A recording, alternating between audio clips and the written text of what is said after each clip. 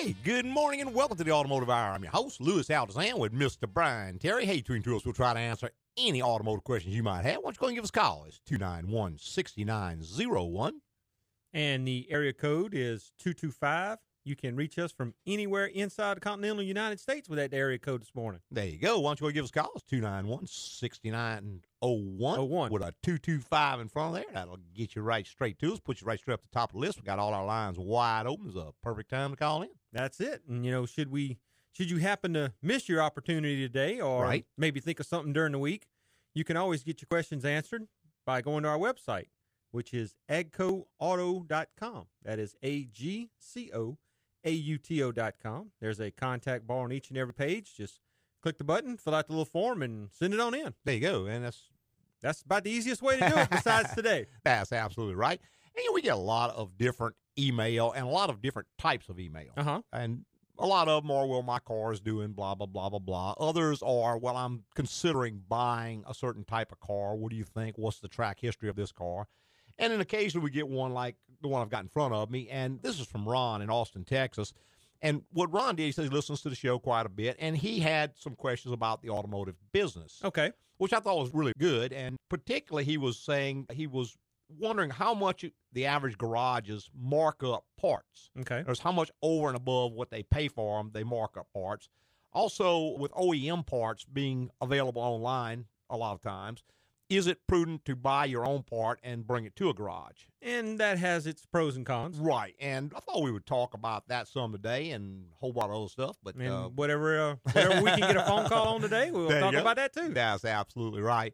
To get to Ron's question, it's one of those things, like most things, it's not as simple as just a yes-no kind of an answer. Right. And when you start talking about part markup, what a lot of shops do, and I did a little informal survey among a bunch of shop owners on a forum that I use, and they utilize part profit to subsidize their labor rate or their service rate. Okay. Now, what that means is they may advertise an artificially low service rate. Say the $9.95 oil change. Whatever, and then they make it up by marking up the parts. Now, the problem with that is that people aren't ignorant. People can pretty easily see, hey, wait a minute, this is a part that I can get online for $9 and you're selling it for $40. Well, yeah, especially with today's internet. Yeah, it's pretty easy to verify that. So that old model, which is basically the predominant model in the automotive business, where you have an artificially low service rate, maybe they advertise $60 an hour, as opposed to another shop that might be $100 an hour or so. And everybody, oh, well, they're way cheaper. No, they're not. What they're doing is they're advertising a low service rate. They're charging more hours than they spend to do the job, and then they're doubling the price of the parts that you're buying. And in many cases, they're using an inferior part and doubling the price of it.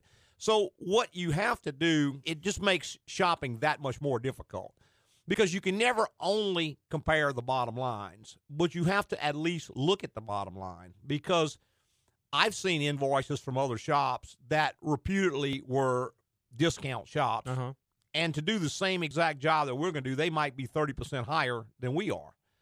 And they're adding all kinds of little fees and charges. And I had a guy come in not too long ago, and the catalytic converter was bad on his automobile. And he had been to a place, and they had told him the converter was bad, but he just didn't trust their diagnosis. He wanted a second opinion.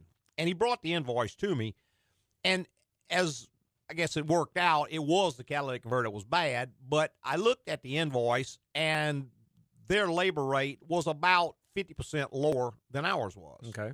However, they were charging almost double the amount of time to put it on. In other words, that was about a 1 hour job. Well, they were charging 2 hours at half the rate. So, I mean, it doesn't take a rocket scientist to figure out. They still made, you're the same thing. But the part, they had the part number listed, so I know exactly what part they were sourcing on it. And they're selling the part about 40% more than we are. Okay. So if you look at the bottom line, their ticket was way higher than ours was. Plus, they added in a shop service fee and this fee. Yeah, and I've looked at those tickets. Paperwork fee and hazardous waste fee and yah. I mean, the end result is the job was 40% higher or 30% higher than you get it done at a legitimate shop who's just telling you the truth and billing you straight out. So when you start talking about parts costs, number one, you have to know what kind of part you're getting, because the word part is not one thing. I can go and buy a water pump. Now, I can buy a rebuilt water pump. I can buy a new water pump. I can buy a new aftermarket water pump that comes from offshore somewhere, or I could buy a higher quality aftermarket water pump. I can buy the original equipment pump, which is probably the best of the whole bunch. Every one of those is going to have a different price. Right, and what you're comparing is apples to oranges. Right. Through the whole thing, it's listed as one part, like you said, a water pump. Right. But they're not all the same quality. Yeah, not the same thing at all. Now, nobody certainly wants to pay more for the same thing. Exactly. Most people don't mind paying more if they're getting more. But what makes it even more confusing is that a lot of the name brand parts companies have multiple lines. Right. Companies like AGCO, which is a pretty good name brand because they were affiliated with General Motors for years and years and years. But AGCO has a OEM line, which is the original equipment manufacturer's part, or at least an OES line, which is original equipment service right. part, which is equivalent to the OEM part in most cases. And then they've got a professional line, which is just nothing more than an aftermarket part in an AGCO box with a different part number. Right. Now, why do they do that? Because they realize people are going to shop price. And if a person doesn't know the difference, he says, okay, they can buy a cheap part anyway, so why don't they buy it from us? So they go to China and have reproduction parts made, put them in a Delco box. Yeah. And we get that quite often where we have priced a part to someone and they say, oh, well, I can buy that part online for da-da-da-da-da. No, you can't. You're getting a aftermarket AC Delco part. You're not getting the same component. And then you show them the part numbers and all that. Oh, okay, well, now they understand. And to get back kind of to the root of what we're talking about, on manufacturer's parts, OEM parts, which across the board are generally going to be the better parts you can get. When a dealership, like a franchise dealership, which is the only place to get the OEM parts for the most part, right? When they get a part from the manufacturer, they probably mark it up about 50%. Okay. Now, some people say, wow, that's a lot. But you got to remember, they've got to pay freight on that part. They've got to warehouse that part. They've got inventory costs on this part. They've got to pay taxes on this part. Not only that, but they got to pay a salesman right. to take the order and fetch the part and send it out. Many times they deliver. They got a delivery service. So that's not a whole lot of money when you start taking all the things out of it that have to come out of it. Mm-hmm. Just the cost of inventory, a fairly small inventory in a dealership might be $500,000. Sure, easy. Well, that's $500,000 sitting on the shelf that's not making you any money until you sell it. And you get a big dealership in town, they've probably got three times that. Yeah, you may have several $1 million worth of inventory. And that all has to make a return for these folks. So that's where that particular thing comes from. But 50% is probably manufacturer's cost or manufacturer's selling price to the dealer, to what the dealer sells it at list price to the customer who walks in off the street. Mm-hmm. Now, when the average shop buys a part, generally it's a lot easier than servicing an individual off the street because, number one, we usually call with a VIN number. We call with part numbers many times. We know exactly what we're looking for. You're a repeat customer. We buy a lot of parts. Right. So they will generally discount that part to a professional shop. Now, that discount could run anywhere. The higher end stuff is normally around 25% off to a lower end of maybe 10 to 15% off list price. Right. Now, your Toyotas and Hondas generally have less markup in them. Most Toyota and Honda dealers give about 20% off of list to a professional shop, whereas a company like GM or Ford or Chrysler, generally it's around 25%. Now, that varies with the product also. Sure. Some of their manufactured parts, remanufactured parts, like the transmissions and the engines, it'll be considerably less than that, maybe closer to 10 to 15% between what they call wholesale and retail. Okay. And that's list price and the price that the shop pays for it. But the point with all that is a shop is probably operating, if he's using OEM parts, on a 25 or less profit margin. So if you see a part out there that's 75, 80% less, the flags need to go off quick. Something is not right. I remember I had a young man who came in one time, and we priced a catalytic converter on a Toyota for him. And this converter from Toyota was around $1,200 list. And he says, well, I got a friend of mine at work, Toyota place, he can get that one for me for $125. Nah. Absolutely no, unless he's going to steal it. Yeah. There's no possible way, because on that $1,200 converter, the Toyota dealer probably pays somewhere around $600 for it. That's their cost at the dealership. There's just not that much markup in it. So, anytime you see that, you got to be really, really cautious, because there's just not going to be that kind of markup in a legitimate place of business. Now, some shops do buy aftermarket parts because they are generally cheaper. And they want to try to give the illusion that they have a lower price. But again, you got to remember the difference in price and cost. Price is the money you put out initially. Cost is the amount it costs plus the other stuff that it tears up, plus the amount that it costs to come back and replace it, divided by how long it lasts. Mm-hmm. And I always make the example with tires. You can buy a set of tires for $1,000, or you can buy a set of tires for $800. But if the ones for $800 have to be rebalanced every 6 months because they keep getting out around, you got to add that back in. They start bouncing going down the road. They tear up a set of struts, and they tear up a set of ball joints, they tear up a rack and pinion, you got to add that back in. And if they last 30,000 miles, you got to add that back in. Now, if you get a good premium set of tires, they last 60,000 miles, they cause no problems at all. Which one really costs less? Exactly. You spent a little more up front, but the overall cost to you was far, far less. And that is the only reason in this world to buy the highest quality part you can, because it is going to cost less over time. In the long run. Yeah, you're trying to save money. That's the goal. Everybody wants to save money. You just have to know how to go about doing it. Right. You'll end up spending more money than you might have otherwise. Right. Let's see if we can catch a call real quick. We got Mac online. Good morning, Mac. Good morning. How's it going, guys? Doing great, sir. Doing great. I appreciate what you guys are doing. I love your show. Well, thank you. I am working on restoring a 1957 Chevy Bel Air. Okay. Pretty car. It's in pretty rough shape right now. Mm-hmm. I'm going to do the engine work, and probably if it needs any transmission work, I'll probably do that myself. Mm-hmm. But I'm trying to figure out, number one, how can I find a good body shop? I'm over on the East Coast, and I don't know anything about body shops. What do I need to look for in a body shop to let them work on this car? Yeah, that's one of those things, Mac, pretty much like any business you might want to look at. In fact, if you go on my website, there are several articles. Type in the keyword quality or something like that. One is how to assess quality before a service is rendered. And what I've found is that it's a number of key factors you can look at. Number one, of course, is the number of years they've been in business, whereas a shop that's been in business for 30 years or 40 years just is going to have a little more credibility than one that's been in business for 2 years. Now, it doesn't mean the guy 2 years isn't the best guy in the world and the guy 40 years isn't a bum, but that's one factor. Number two is who else says so? What kind of testimonials does he have, or does he have any of that? Who else says he's good?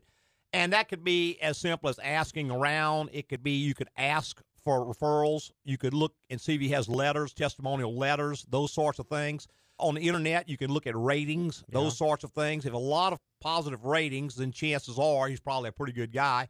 You could actually call a transmission shop or an automotive repair shop, right, and ask them, if you had to have body work done on your car, who would you bring it to? Right, somebody who does not do the type of work you want, because in the industry, a lot of people know a lot of other people. Sure. So you might, if you have a good general auto mechanic you use, you might ask them, who would you use?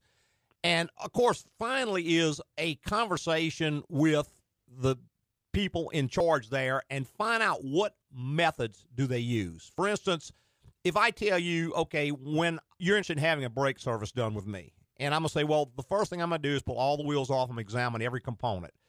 The next thing I'm going to do is flush the system out to make sure I get all the contaminated fluids out before I start hanging new parts on there. The next thing I'm going to do is get OEM replacement pads. I'm going to do this. I'm going to do this. I'm going to do this. I'm going to check the surface finish on the rotors with a surf test machine. I'm going to check for lateral run out with a dial indicator. Obviously, I'm using better methods than a guy said, we'll go throw a set of pads on there. You know what I'm saying? You can get a feel for that by going to their website if they have one. Read not only what's written, but the way it's written. Does it sound like it's written from a quality perspective? Does it sound like they're just a place that has price? That's probably not where you want to go. But those factors, and like I said, if you go to the website, just type in the word quality, and you could get a lot more different things to look for on there. But if you put all that together, I think you can come up with the right guy. And I tell you something else to do too. Maybe find you a Chevy club or a Ford club or some kind of automobile club there in your area, and ask those guys. They've been there. They know what's going on, right? And they probably have a pretty good referral. Well, that comes back to referrals or testimonials. Yeah. Mm-hmm. Well, great. That sounds great. Thanks a lot. And I got one other question on this. Okay, I think could you hold on through the break, Mac? Sure. Okay, hold on. I got to take a break right now, but you'll be straight up after this. Thank you.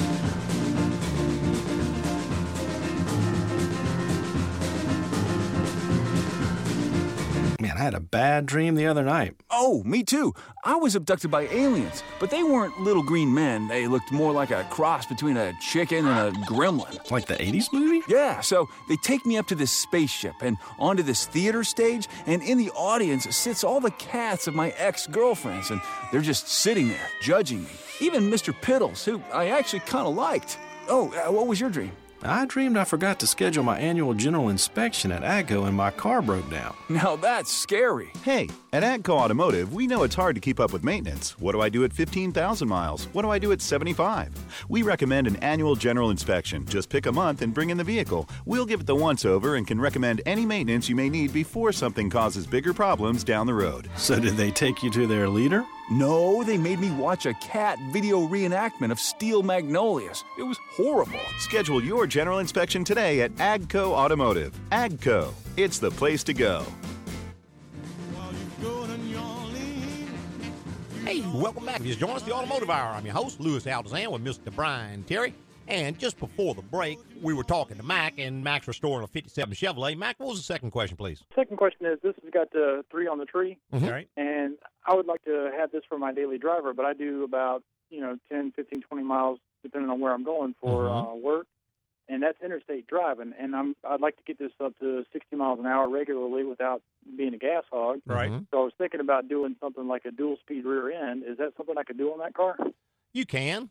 You'd have to find an aftermarket part, but I'll tell you, beyond probably a lot less problematic than that might be to go to like a 4-speed or something Even a like that, 5-speed. 5-speed with an overdrive, which accomplishes the same thing with a lot less mechanics going into it.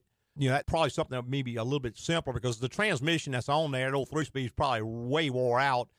And I'm not certain about the aftermarket stuff, but do they make a direct bolt-in 5-speed for that? There are companies out there that will put a 5-speed in any body that you can come up with. Yeah, you might just check on that, Mac, and see if that wouldn't be more cost-effective for you. You'd have to go to a floor shift, though. You'd have to get it off the column. Yeah. And that's my problem. Right. I want to keep it on the column. You want to keep a column Right. shift? Yeah. Well, Now, they got what they call gear vendors, but I don't know if they work on standards. I know I've seen them behind automatics. yeah. It's another set of planetary gears you bolt to the back of the trans. Just like and a then you little bolt, overdrive unit. Right. You bolt the drive shaft to that. I don't know if it's available for a standard or not. Yeah, I mean, you could look at the multiple speed rear ends. You could look at that and just see which one will be more cost effective. I think almost any of them will accomplish what you want to do. What engine do you have in it, Mac? That's an inline 6. The old 235 original engine? Yes. Yeah, that engine wasn't terribly efficient. It was a real heavy engine, and it just didn't get that great a gas mileage. You want to keep it all original as much as you can? Yes. Because I was going to say, going to a V8 on that, a small V8, is a pretty easy swap over. Yeah. And the car did originally come with a V8, so you wouldn't be really changing it that much.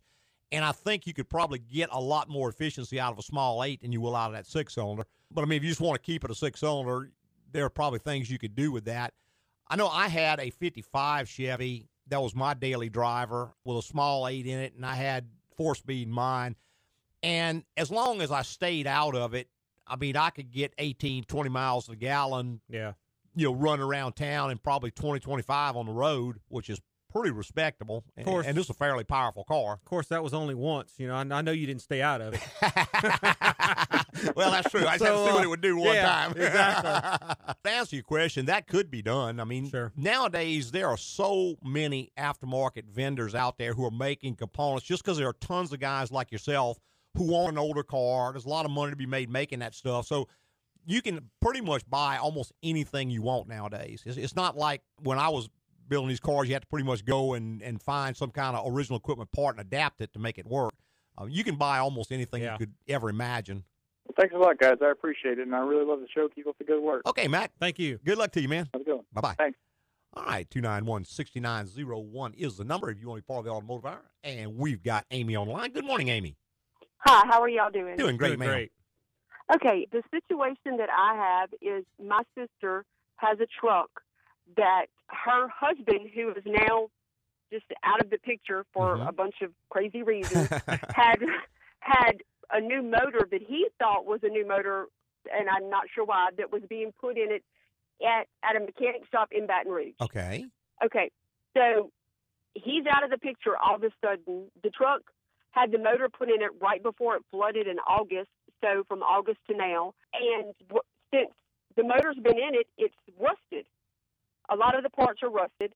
She can only drive it in like second and third gear because the transmission's messed up, and the same shop put a transmission in it about a year ago. And it's kind of burning oil and things like that. And whenever we went and talked to him a couple of days ago, I went with her and I asked the guy, I said, well, the motor that y'all put in it, I said, y'all rebuilt it. It shouldn't have done this. And he just kind of looked at me with a blank stare. I said, you did rebuild it, right? And he said, no, all they did was go across the river into LKQ or somewhere like that, get a motor and put it back in out of a wrecked truck. Okay. So my question is there anything you can do short of just starting all over again?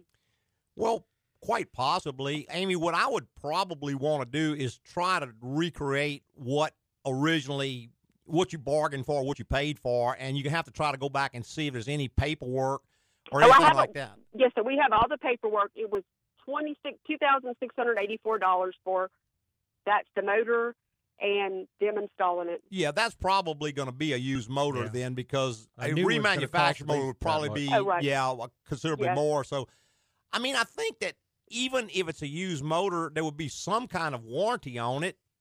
There was a 6-month warranty on it, but when we brought it to him, he said there's nothing wrong with the motor, and that's that's obviously not true. He did put it on the lift, and he said that the oil pan is leaking.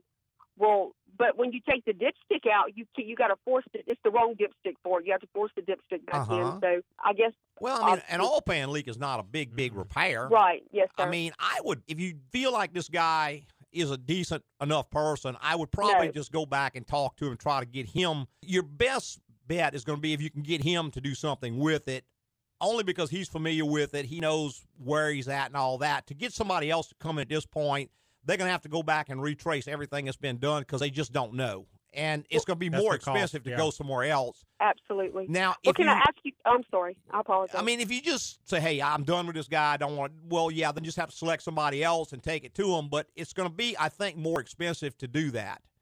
I mean, if you can deal with the guy. Yes, sir. I don't think she's going to want to do that and probably have to start over. But is there something you can do? This was the third motor that he had to put in there before he got one that ran, and he had it for like probably 3 months at his shop. But there is things that can happen when taking a motor out and installing it, like with it, if you hook it up wrong or something like that, it makes the transmission not act right. Oh, yeah, absolutely. I mean, what I would want to do is get a diagnosis, and make a list of what problems you have. And yes, sir. Okay, it won't shift except in second and third or whatever. Yes, sir. Make a list of those things, and then find someone who can diagnose the problems and tell you what is wrong. Why is it doing this? Because the fact that it won't shift does not mean the transmission's bad.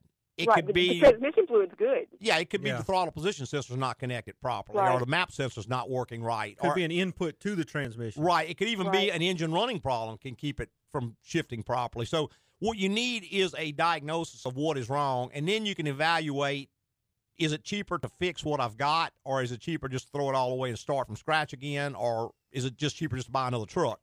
Once you get some reliable information.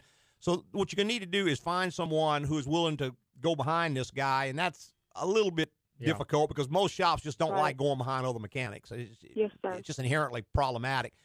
But have them go in, and you can't just say, well, I want everything, because they can't do everything. But if you say this and this and this are the problems I'd like diagnosed, then they can tell you why those are doing that. Then you can make an informed decision. If you get the right guy, he'll be willing to give you some input, and he may say, well, yeah, we could do this and this, and this is going to do this, and this is going to do this, but I also see this and this, or whatever. But you're going to need to probably get some professional advice from somebody that you can trust, and that way you can make a proper decision. Because sometimes the proper decision is, hey, let's just bail.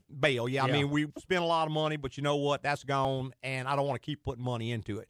But then the other side of the coin is I don't want to throw away something that's probably still got some life in it. So that's where you're going to have to get some information, and you're going to have to get some professional guidance. Yes, sir. Okay, well, I appreciate y'all's help very much. All right. And y'all have a good day. All right, Amy, thanks for calling. All right, bye-bye. All right, we got to take one more quick little break. If you just hold on, we're going to have I think we did. All the caller. Hey, if you call right back, we'll get you straight up at the top of the list right after this commercial message. Give me something good to eat. Phew.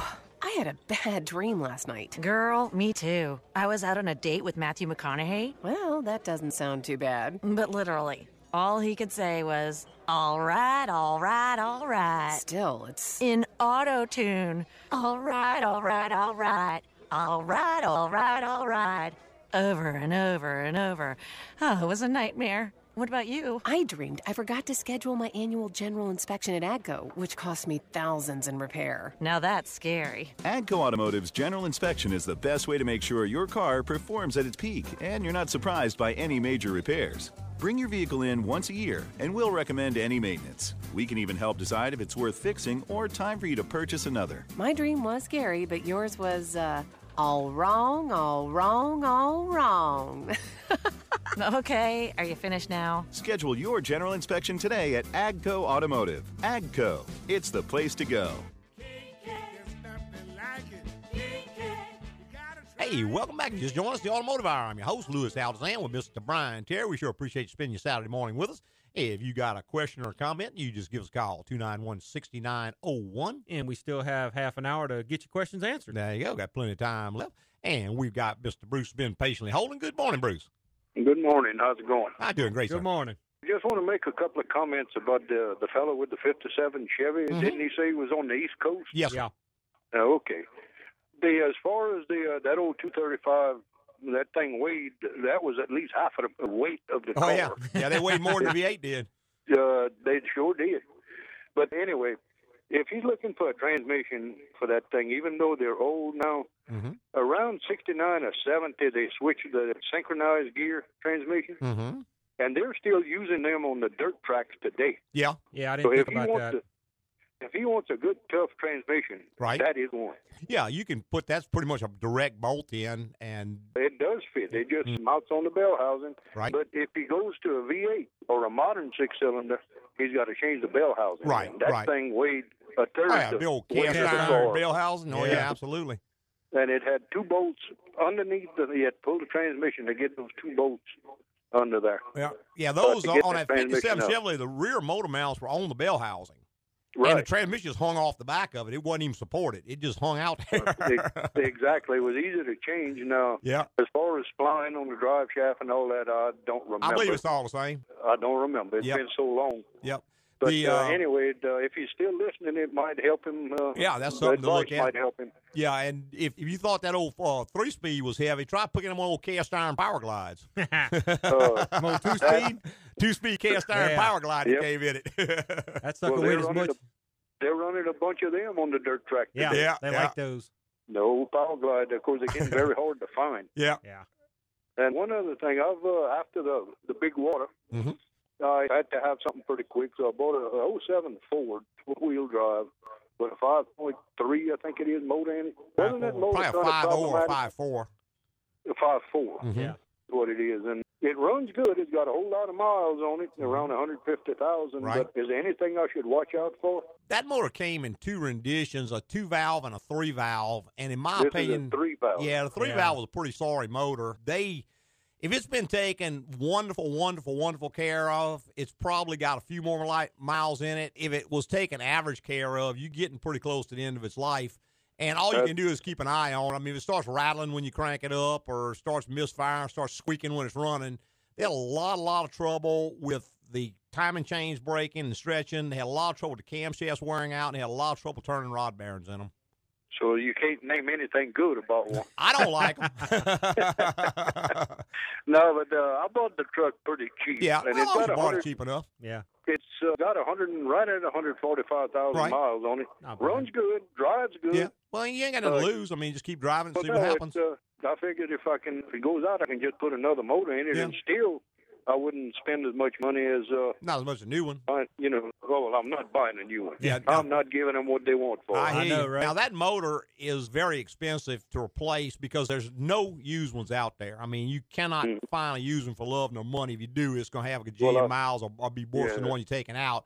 And Ford sells that. Yeah, Ford sells that motor pretty high. I mean, because usually when they go to rebuild them, there's just not much there to work on. So they have to change a lot of stuff. I know we just put one in for a gentleman, and I want to say that motor cost us close to $4,000 just for the bare motor, plus putting it in. So it gets pretty pricey. Is it possible to put maybe a 4.6 in it? Probably, but I'm not certain the computer and all is going to like that because that has... it's designed to run with a 3-valve motor, and 4.6 is a 2-valve, unless you can find a 4.6 3-valve, but they're kind of rare. That's just very like the rare, and you have the same kind of problems with it when you go to the valve. I didn't even know they made a 4.6 with 3 valves. They do. I think they make a 4-valve, too. I think they do, too. High-performance engine. They made a lot of renditions of the engine, and the basic modular motor is the same, but all the heads and the top electronics and all are different on them. Yeah, doesn't it seem to you that they could leave it simple? Yeah, well. Yeah, that'd be too easy. That's not going to happen. All right. Thank you, Louis. All right, Bruce. Thanks, man. Bye-bye. All right. All right, we're going to see if we can catch some of these calls real quick. We got JR online. Good morning, JR. Yeah, good morning. I have a Cadillac 2000 engine that goes from side to side instead of from front to back. Yes, sir. And it only has 79,000 miles. Everything was working, but I had to leave town and put it in storage. And when I got back, the battery was dead, and I had to replace the starter.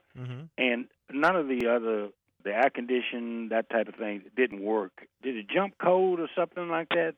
Could very well have, JR. How long did it sit up? About 4 to 5 months. Okay. And runs like a real smooth and everything, but air condition and if of things the battery and all went dead, it could have set some codes in the HVA system. And on a Cadillac, when you get an active code in there, it may shut the whole unit down. So you may have to take it to someone who can clear the codes out of it and then see where you go from there. First, check and see what codes are in there. It may be something that's pertinent. I mean, it's possible the refrigerant leaked out while it was sitting, but then again, it's also possible it just got some codes because of the battery dying and all. Yeah. So I would check the codes, check the general, reset all that, see if you can get it operating, check the temperature and all on it, see if it looks like it's good. But that's just the way it's going to have to. Is that something you take back to the dealer or your shop or what? No, any decent shop can do that. Anybody who has a Tech 2 or equivalent scan tool can do that. Okay. How do you spell your dealer, your repair shop? It's AGCO, AGCO. Okay. All right, and it's listed in the Yellow Pages. Yes, sir. Well, just go to White Pages, the easy way, because we don't put an ad in the Yellow Pages. We got. Okay. Thank you for taking time. All right, JR. Thanks, man. Thank you. Bye-bye. All right, 291-6901 is the number if you want to be part of the automotive hour. We'd love to have you. And we got Patrick online. Good morning, Patrick.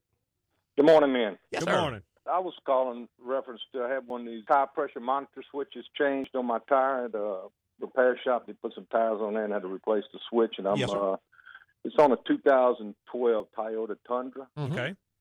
And now I got the light, blinking and something won't reset. And I was reading in my manual where you got to bring it back to the dealer and they got to program this thing. You don't ever have to go back to a dealer for anything, Patrick, other than warranty work. I mean, at our shop, we've got all the Toyota scan tools, same exact equipment and tooling and information they've got, so we can reset it for you. Any good repair shop that's well-equipped can do that. But, it has to be programmed. It's got a IP address on that sensor. It has to be set in the computer. You have to tell it this is the address and this is the position, and that way it can recognize it. When you change one of those, like Lewis was saying, the number is on the sensor itself. You have to get that number before you mount the tire. You got to record it, and then you plug your scan tool in, and you record the rest of them. They list them out in the data stream. You record those, and then you go to the program, and you relearn the whole system. Now, on that Tundra, I believe there's 5, not just 4. There's one on the spare also. If you haven't checked the air in the spare, set it to the same cold tire pressure as the 4 on the vehicle. Because if it's low, it'll turn the light on. Yeah, I've seen people get fooled by that. Yeah. They keep Toyota's checking. Toyota's the only one that has 5 sensors that I'm aware of. Mm-hmm. Yeah, I was, like I said, it was working properly until I had my tires changed. And when they broke the tires down, they said, this thing's cracked. You need to get another. And I said, well, y'all the ones put the tires on there originally. So they had to wait an hour for them to order one and supposedly put it on there. But say when I left, so I don't know where the code would be for that sensor. If you have to break the tire down to get the code. Well, you got to get the number off the sensor. It's yeah. inside the tire.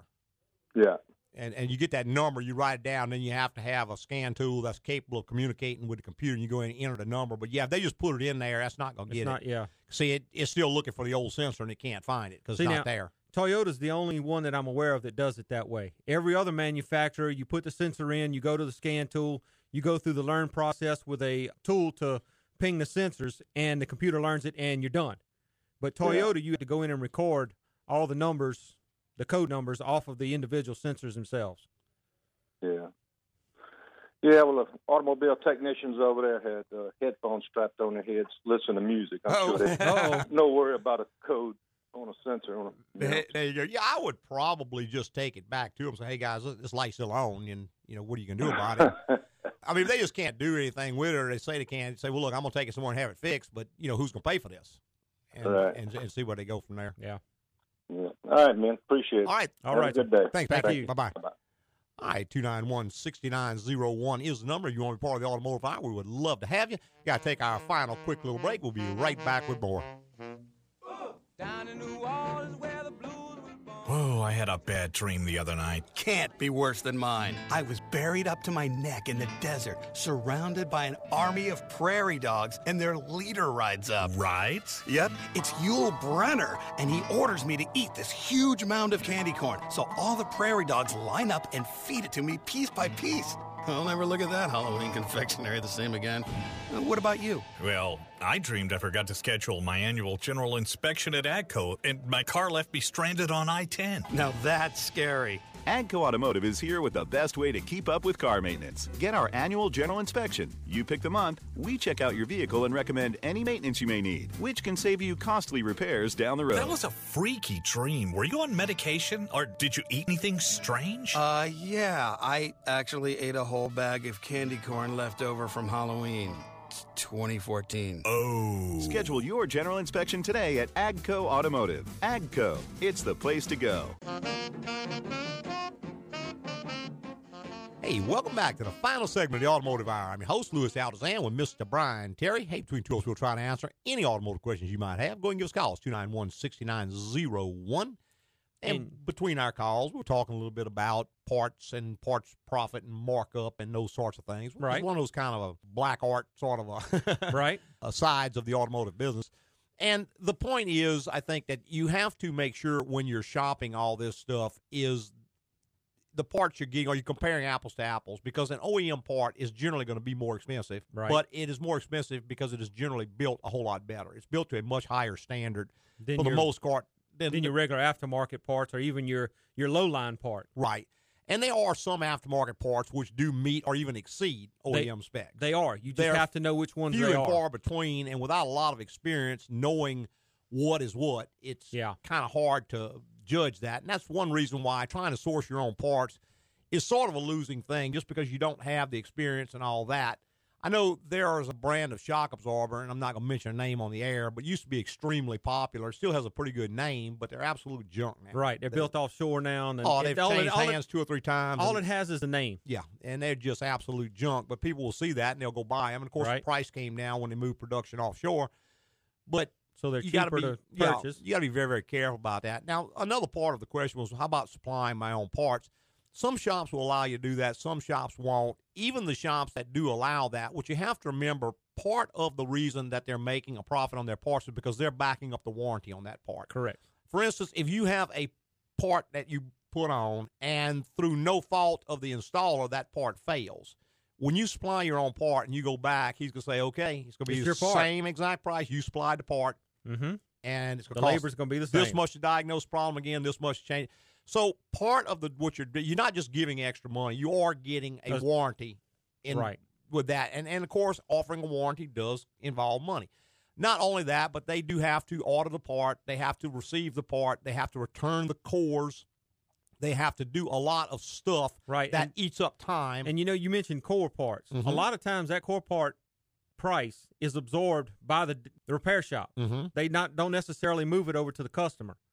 So when you purchase that part, they're holding on to that core charge. Right. They don't charge you for that core charge because they know that core charge is going back. Right, it has to go back to the manufacturer, and if something happens where you can't return it, that's one reason I've had people ask me, well, I'd like the old part. Well, that's fine, except there's a core charge. If you want to pay for the core charge, that's fine, because they want that part back because they're going to rebuild it. Right. And that's with starters, alternators, a lot of different things. Yeah, you would be surprised at the things they charge a core charge on. Right, but they have to account for all that. They have to keep track of all that. So these are some of the reasons why most shops do charge a markup on parts. And, again, to get back to the question, I think a fair markup is something around 25%. Right. That way it's not going to be exorbitant to you. You're getting a lot for your money. Now, you got to watch. There are some shops that probably charge double that and maybe triple that. Mm-hmm. And that's where you're getting out of the realm of feasibility, in my opinion.